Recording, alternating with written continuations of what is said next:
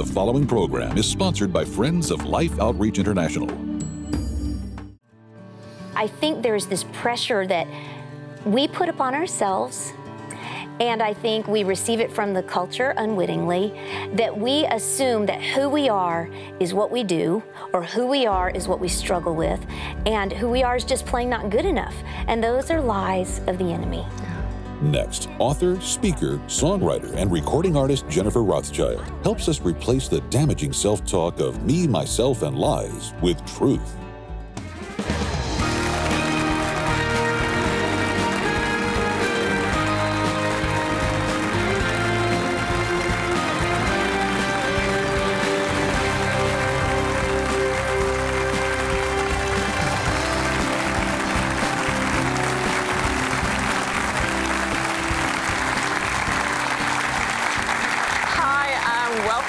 Today, I'm Sheila Walsh here with Randy Robison. Good to be here. It's good to be with you, and I'm very excited about this show today because not only, we get to read a lot of great books, we have a lot of great guests, but honestly, every now and again, I'll read a book and I think, Lord, I need this book. And that's the way I felt about the book we have today. So please, will you help me welcome my lovely friend, Jennifer Rothschild. Thank you. Welcome. Good to have you here again. Yeah, I'm so glad to be here. I love it here. I do. Yeah. Honestly, Jennifer, your book is called Me, Myself, and Lies, which is great. It's all about the kind of self-talk. And I found myself, I'd had a really busy week and I'm trying to get everything done. And then I pick up your book and I feel as if the Lord's saying, okay, sit with this for a while. So I just personally want to say thank you for writing a book that I really believe will impact the lives of a lot of people. I pray so. Thank you. But when I think of you, I think back to the days when I would hear you sing, "It is well with my soul." I so identify you with that. My favorite hymn. Yeah. But you talk in the book about the fact that wasn't always so. Oh, it was not so well with my soul. In fact, I would sing, "It is well with my soul." I used to sing a lot more in ministry, and literally I would get off the platform, sit down, and start beating myself up. You shouldn't have done that. You should have sang that differently. Did you hear that other speaker? Did you hear that singer? She was so much better than you. And boom, ba-boom, ba-boom. And just beating myself up with my own words. Wow. I wondered, probably our viewers are familiar with your story, but for those who are not, who may be just tuning along for the first time, how old were you when you discovered that very gradually the lights were being turned off in your life? I was 15, and I had been able to see perfectly well, up to that point. But I began to have some subtle differences in my eyesight that I really didn't clue into. But the clues were that my math grades began to plummet. I started to become real clumsy, like I would bump into other students, and I felt so clumsy, and I couldn't figure out why everyone else was so capable. I would trip down the stairs, and one night I was walking with my mom. We were going to an upstairs apartment where a friend lived, and I was tripping up the stairs, and my mom paused and said, "Jennifer, can you not see these stairs?" And I was just as surprised and said, "What do you mean, Mom? You can see the stairs?" And so that's what really prompted a visit to an eye doctor, which led to an eye hospital. And after several days of testing, that's where the doctors told us that I had a disease in both of my eyes. It was degenerative. So at that point, at age 15, I was declared legally blind. But the prognosis was that I would continue to lose eyesight until eventually the remainder of my retinas would be gone. And that meant the prognosis was total blindness. So here I am in my 50s, and I have now lived in total darkness longer than I ever lived in physical light. And so that's why I know a lot about the grace of Jesus and the importance of knowing that truth and speaking that truth to myself. What do you think some of the most damaging lies are that women tell themselves? Well, I think, the lies we tell ourselves are custom fit, right? They're very personalized. Some of us, we lie to ourselves by calling ourselves names. But I think a lot of women have these universal one-size-fits-all lies, like, I can't do enough, I'm not good enough, or who I am is what I struggle with. And since I just can't seem to get my act together, well, then I just must be a big loser. And so I think there's this pressure that we put upon ourselves, and I think we receive it from the culture unwittingly, that we assume that who we are is what we do, or who we are is what we struggle with, and who we are is just plain not good enough. And those are lies of the enemy. Yeah. Wow. Ironically, I think in a lot of ways it works the other way for guys, because I think the lies that guys easily buy into are, I got this, I can handle this, I'm enough, I don't care what anybody else thinks, I don't need, I'm self-sufficient. So I think the enemy kind of works on both ends of that thing. How do we know the truth from the lies? Well, so I can give you a very easy 3 R's, okay? They all start with the letter R, and this is an easy way for you to start to begin to kind of look inside what I call your thought closet. That's that place inside your mind where you store away everything you ever said to yourself, right? You don't want to look in mine. No? Is it a mess? It's a little hard to predict, I think. Okay, so here's the way to figure out what's in your thought closet. First of all, the first R is to recognize. You got to recognize what it is you say to yourself. So like, I'll never forget, I was going to the post office one day, and it was like the 3rd or 4th attempt in trying to get my passport, and every time I'd forgotten something. And here I can write a book, but I cannot figure out to bring my birth certificate, right, to the post office. And so I'm leaving the post office, and I'm like, you're such an idiot. Well, I caught it. Wait a minute. I recognize that. That is a lie. It was just a habit. And so when you recognize a lie, then that leads you to the second R, which is to refuse. In other words, refuse it entry. Yeah. And here's why. You cannot let that lie into your thought closet, because what you put in your thought closet is what you wardrobe your life with.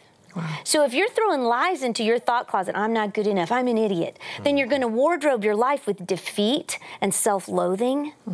And so we refuse, and here's how we do it. 2 Corinthians chapter 10 tells us to hold every thought captive to the obedience of Christ. I like to think of it as like, hold every thought captive at the door of your thought closet, and you do not let it in until, 3rd R, you replace it with truth. So you recognize, you refuse, and then you replace it with truth. Well, the truth is, I'm not an idiot. I'm the workmanship of God. And so I replace that lie with the truth, and then I can put the truth in my thought closet and be wardrobed with good-looking confidence. I like that you replace it. Isn't that good? Isn't that good? I like, though, that when you replace it with truth, your truth was Scripture. Oh, Because yes. in today's society, everybody seems to have their own truth, or someone's truth is maybe their truth for them and not for you, whatever. You're saying that there is a place where we can get all truth. Yeah, there's and that the truth. Yeah, the truth, right? Good. One of the things that I think is really helpful that you say, in that when you're talking about your thought closet, you write that when you keep it tidy every day, it's a lot easier, because sometimes we can let that, I'm just going to go there and say, my husband's closet, good night, Vienna. It is such, I just close the door. His real one or his thought closet? No, his real closet. Real closet. Yeah. It's like, if ever any of the dogs went in there, we'd never find them again. It's a disaster.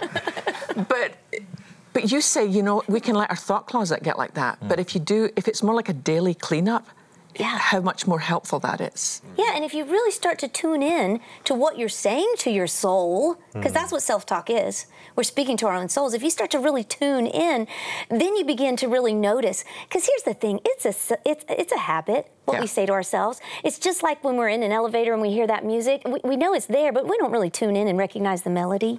Same thing. We got to start really paying attention. I'll tell you a good way to recognize if you're telling yourself the truth, to tune in, is to ask yourself this question. How would I feel right now if someone who I respect, like my pastor or a mentor, if they could hear what I was saying to myself? How would I feel? Would I be embarrassed? Well, chances are if you'd be embarrassed, you don't need to be speaking that way to yourself. That'll help you tune in. This sort of inside joke I'll let the audience in on. Your husband is Dr. Phil. Yeah.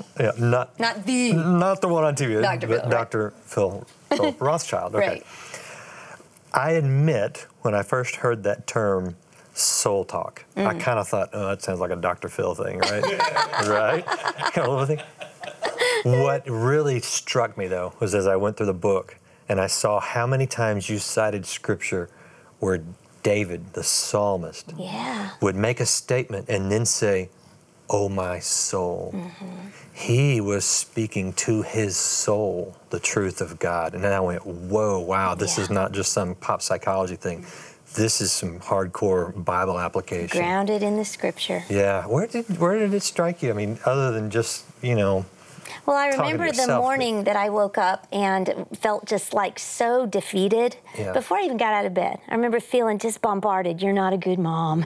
You're not paying enough attention to your teenager. You shouldn't have said that to your husband, Self-slander. I was just a wreck. So I pull myself out of bed, and I remember getting the kids ready for school. I sit down at the table and I'm drinking some Earl Grey tea. And I just said to the Lord, what is wrong with me? Why can't I control my thoughts? And it was as if the Lord just gently reminded me, until I learn to control my thoughts are going to control me. And the best way to learn to control your thoughts is to monitor and be intentional about what you say to yourself. So I went to Scripture, because I don't know what else to say to myself that's going to be safe except Scripture. And that's how I found it, Randy. We're not the only people that speak to ourselves, that talk to ourselves. Yeah. All throughout Scripture, people spoke to themselves. Now, they did the big, oh, my soul pronouncements. We don't do that. Oh, that sounds great, though. I like it. Well, it sounds a little more educated. But we don't talk that way. But the cool thing is that because the Lord knows that we speak to ourselves, He gives us plenty of truth that we can speak to our own souls, so then we have a thought closet full of truth. And I think that a soul signifies a depth, that when we get that truth into the depths of us, then it's able to turn around and come out, like you say. So I love it. You you give an example in the book that really struck home with me, because just a couple of weeks ago, I was being driven back to the airport after an event, and it was a mom and her son in the car, and she said, my son was born a little brain damaged, but he's doing much better now. And honestly, inside, I just felt my heart sinking, because I thought, you can't, it's almost like you've given that label to your son. And you talk about that, the way that we have been, I think of people in our audience, who've been given labels. You're too fat, you're this, you're that, you're divorced, you're whatever. And how those labels can make us feel completely defeated, and that's all we are. I know. How do you recommend that we replace those labels? Well, labels limit us. And that's never God's intention. And so often when a label is given to us, we just assume it's ours and we should wear it. But the thing is, when we do that, it becomes our fate. I'm divorced, I'm rejected, I'm whatever. And God wants us to wear faith labels, to replace those fate labels, or even the fake ones, because half of them are lies anyway, with faith labels. And any time we are replacing a fate label with a faith label, we know that the faith label is going to come from the truth of Scripture, and it's going to be focused on who Christ is and our potential in Him, rather than a label that says your past is your future. Yeah. You are what you do. The faith label says you are more than a conqueror. The faith label says God is giving you all you need for life and godliness. The faith label says He who began a good work in you is not going to quit until it's done, until He's carried to completion in Christ Jesus. And so again, we got to go to the Word so that we can cover up those lying labels with the truthful faith labels. One of my favorite things to tell women whenever I'm speaking is that your history does not dictate your destiny. You can start from a really rough place, have gone through some really rough times, but that does not limit your destiny in Christ. That's and because I think too, I was talking to some women that I bumped into in a Starbucks the other day, and they were saying, how do you know the will of God? Our lives are so confusing. And I'm thinking, but you're right what you say, Jennifer. You can't know the will of God unless you know the Word of God. Amen. Because to me, it's the Word of God that gives us direction, that anchors us, that gives us shelter. Amen. When you talk in the book about those who struggle with perfectionism, and you identify, because I think that's so often people are very self-critical when they're perfectionistic. Yes. What do you see as the root of that? You kind of identify that in the book. Well, I think we have, anytime there's a fruit in our life that's bitter, okay, and perfectionism is, because it's always unattainable, then you always have to trace it down to the root. And the root of the perfectionism fruit is a false assumption. And that false assumption, it could be slightly different for different people, but at least for me, because I am a recovering perfectionist, my false assumption was you have to do it better than anyone else. It always has to be the best. And if it's not, not only is your work unacceptable, but you are unacceptable. So a performance-driven mentality rather than a provision-driven mentality was my false assumption. And there's lots of us that we are eating on this bitter fruit and we're miserable, and we think there's just something wrong, that if we could just change that habit. Y'all, we got to go down to the root. We got to go find that false assumption. We've got to water it with the truth of the Word, and that way it can become a healthy root that will produce healthy fruit. We'll know the truth, and then the truth will set us free. I like your point about the fruit and the root works both ways. I know that sometimes when we fight these things and we start, trying to speak the truth or claim or whatever, we don't necessarily see an immediate response. Yeah. How long, I know there's no hard answer to this, but how long should it take before those roots start bearing some fruit? When we put the good roots down, we got to see some fruit eventually, right? Yeah, but the thing to look for even before the fruit is the growth. Because there will not be fruit without growth. Yeah. And so I think we all need to look at our lives through the lens of grace. And then we're able to see the growth rather than just the defeat. Mm-hmm. And I know for me as a recovering perfectionist, I am quick to see what I did wrong, but I have to use the eyes of faith to focus in on what I've done well. And so instead of looking for the pretty fruit and saying I've accomplished something, we need to look at the daily grace of the growth. And that's where we find our victory. And that's when we have the courage then to take the next step. I'm thinking of someone watching in right now and recognizing the truth of what you say, but they've had year after year after year of beating themselves up. What's the first step? Where do you even just begin to start to live differently? I always go to the Word. And the scripture that I meditated on when I first began to recognize this habit was Psalm 19, verse 14. And if this is new to you and you're feeling like you're drowning in a sea of ugly words that you're saying to yourself, you can pray this prayer every day. It says, "Let the words of my mouth and the meditations of my heart be acceptable to you, O Lord, my strength and my Redeemer." The words of our mouth, the meditations of our heart, that's the stuff of our self-talk. Yeah, right. Yeah. And if we ask the Lord, make these acceptable to you, then that's going to shift our standard, because our standard's no longer our bad habit, our low self-esteem. We accept a lot of stuff we should not accept as children of the Lord. But if we change our standard and we pray, "Lord, make my words acceptable to you," then we're going to begin to see who He is, therefore we'll see who we are. And it'll shift the way we talk to ourselves. And not only will He be the standard, He'll be the source, He'll be our strength, and He'll be our Redeemer. Good stuff, right? Yeah, fantastic. Right? So that was Psalm 19, verse 14. Psalm 19, verse 14. I honestly recommend write it out on a 3x5 card.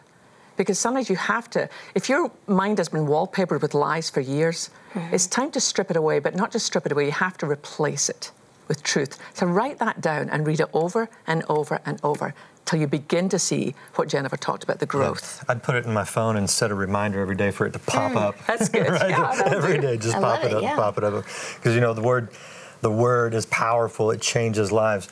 And that's the part of what we do, in addition to just blessing you by sharing people like Jennifer and the wonderful truth that she shared, is we like to share the word and deed, the word of God, the word of Christ, Jesus Christ, through what we do. And right now, we have an opportunity for you to join with us as we share Christ's love in word and deed. I want you to see something. Take a look at this.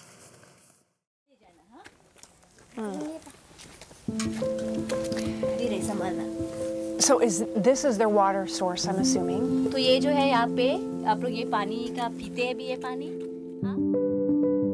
This is my first encounter here in India, and I can already tell that there is so much to be done. This is where they have to come every day, all the way down here to get their water. This is his only source of water.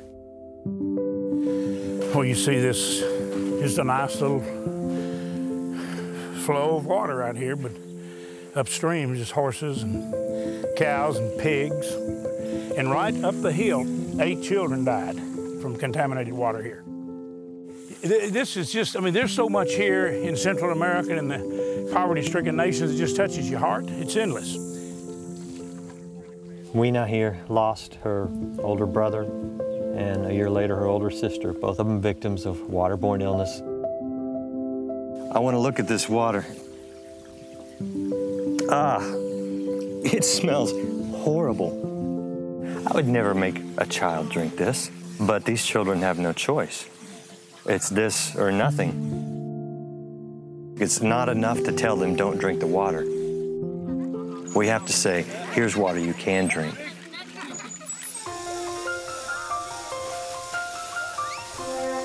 You know, we're drilling wells.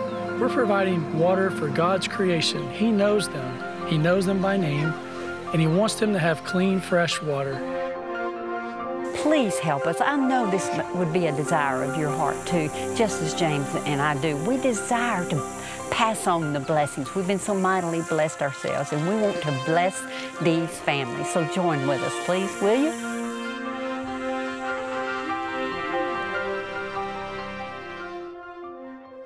You know, it's one of the most moving things I've ever experienced in my life is to actually see with my own eyes what it looks like for so many moms who are no different than me, who love their children the way I love my son, but who are born in a very different part of the world where the very basics are not available.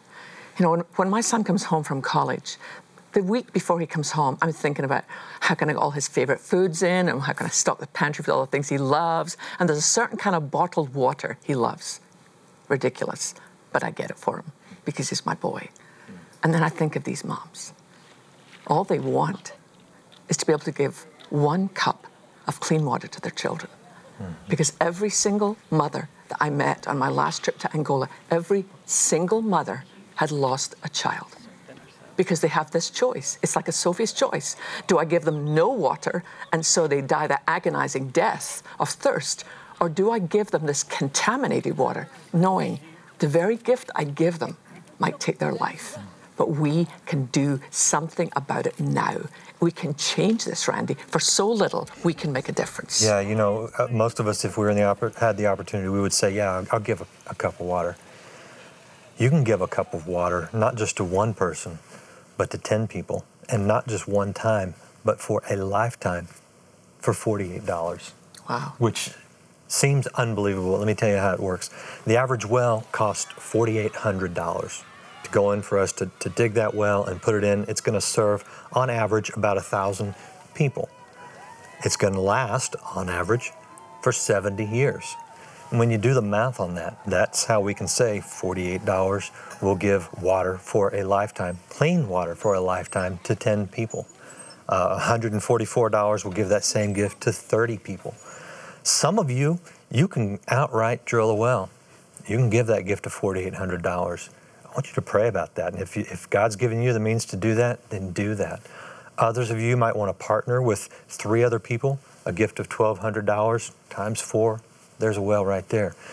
Some of you, you know, you're just going to have to pray and say, God, do you want me to participate in this? And if so, how much? And then do it. Do it at God's direction. I don't want to lean on you too hard and show you the images to guilt you. I want you to experience the joy of giving, the joy of reaching out, the joy of saying to others, here's clean water, and not just in water's name, but in Jesus' name.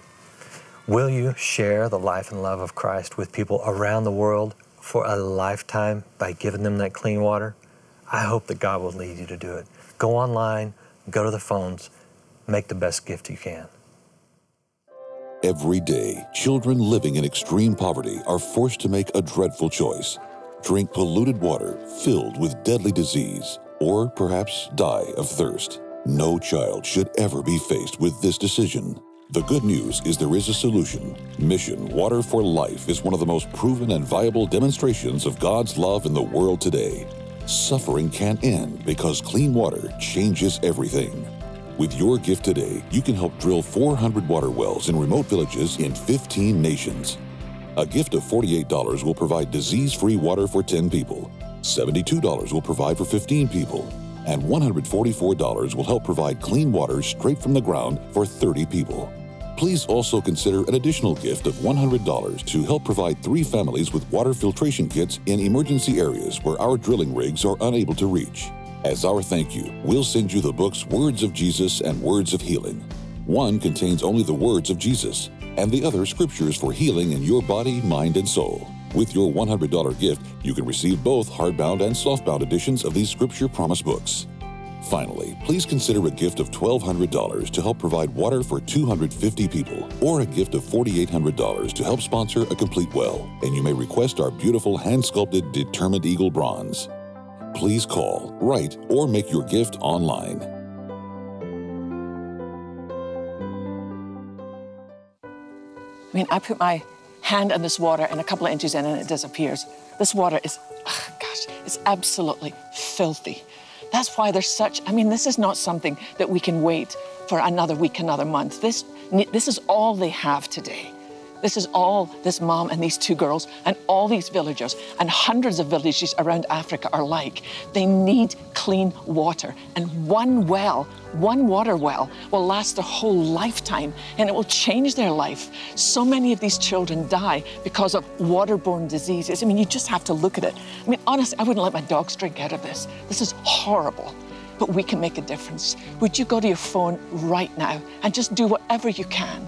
Can you imagine if this was all you had to give to your children? I can't imagine that. So go to your phone, call that number on your screen, go online, give the best gift, just whatever you have. If you've got a lot, give a lot. If you've got a little, give what you can. But whatever you give will bring water for life for these families. Thank you so much. If the phones are busy, please try again. If I lined up 10 children in front of you right now and said, will you help them? Of course you'd do it. Yeah. We have the privilege of bringing those children to you now. So please, go to your phone, help us bring fresh water to them.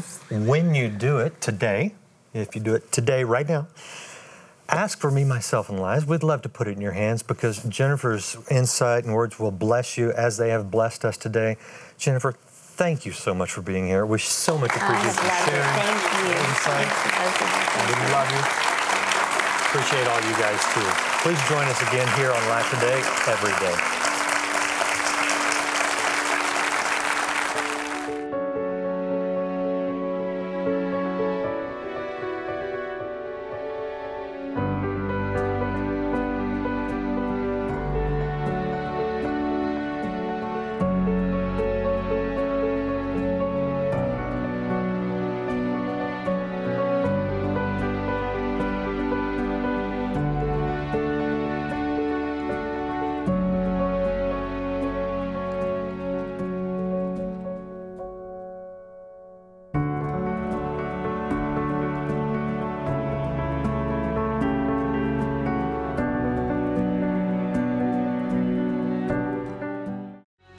He sees beyond our cries to the very deepest longing of our hearts. Sheila Walsh helps us weather the storm inside.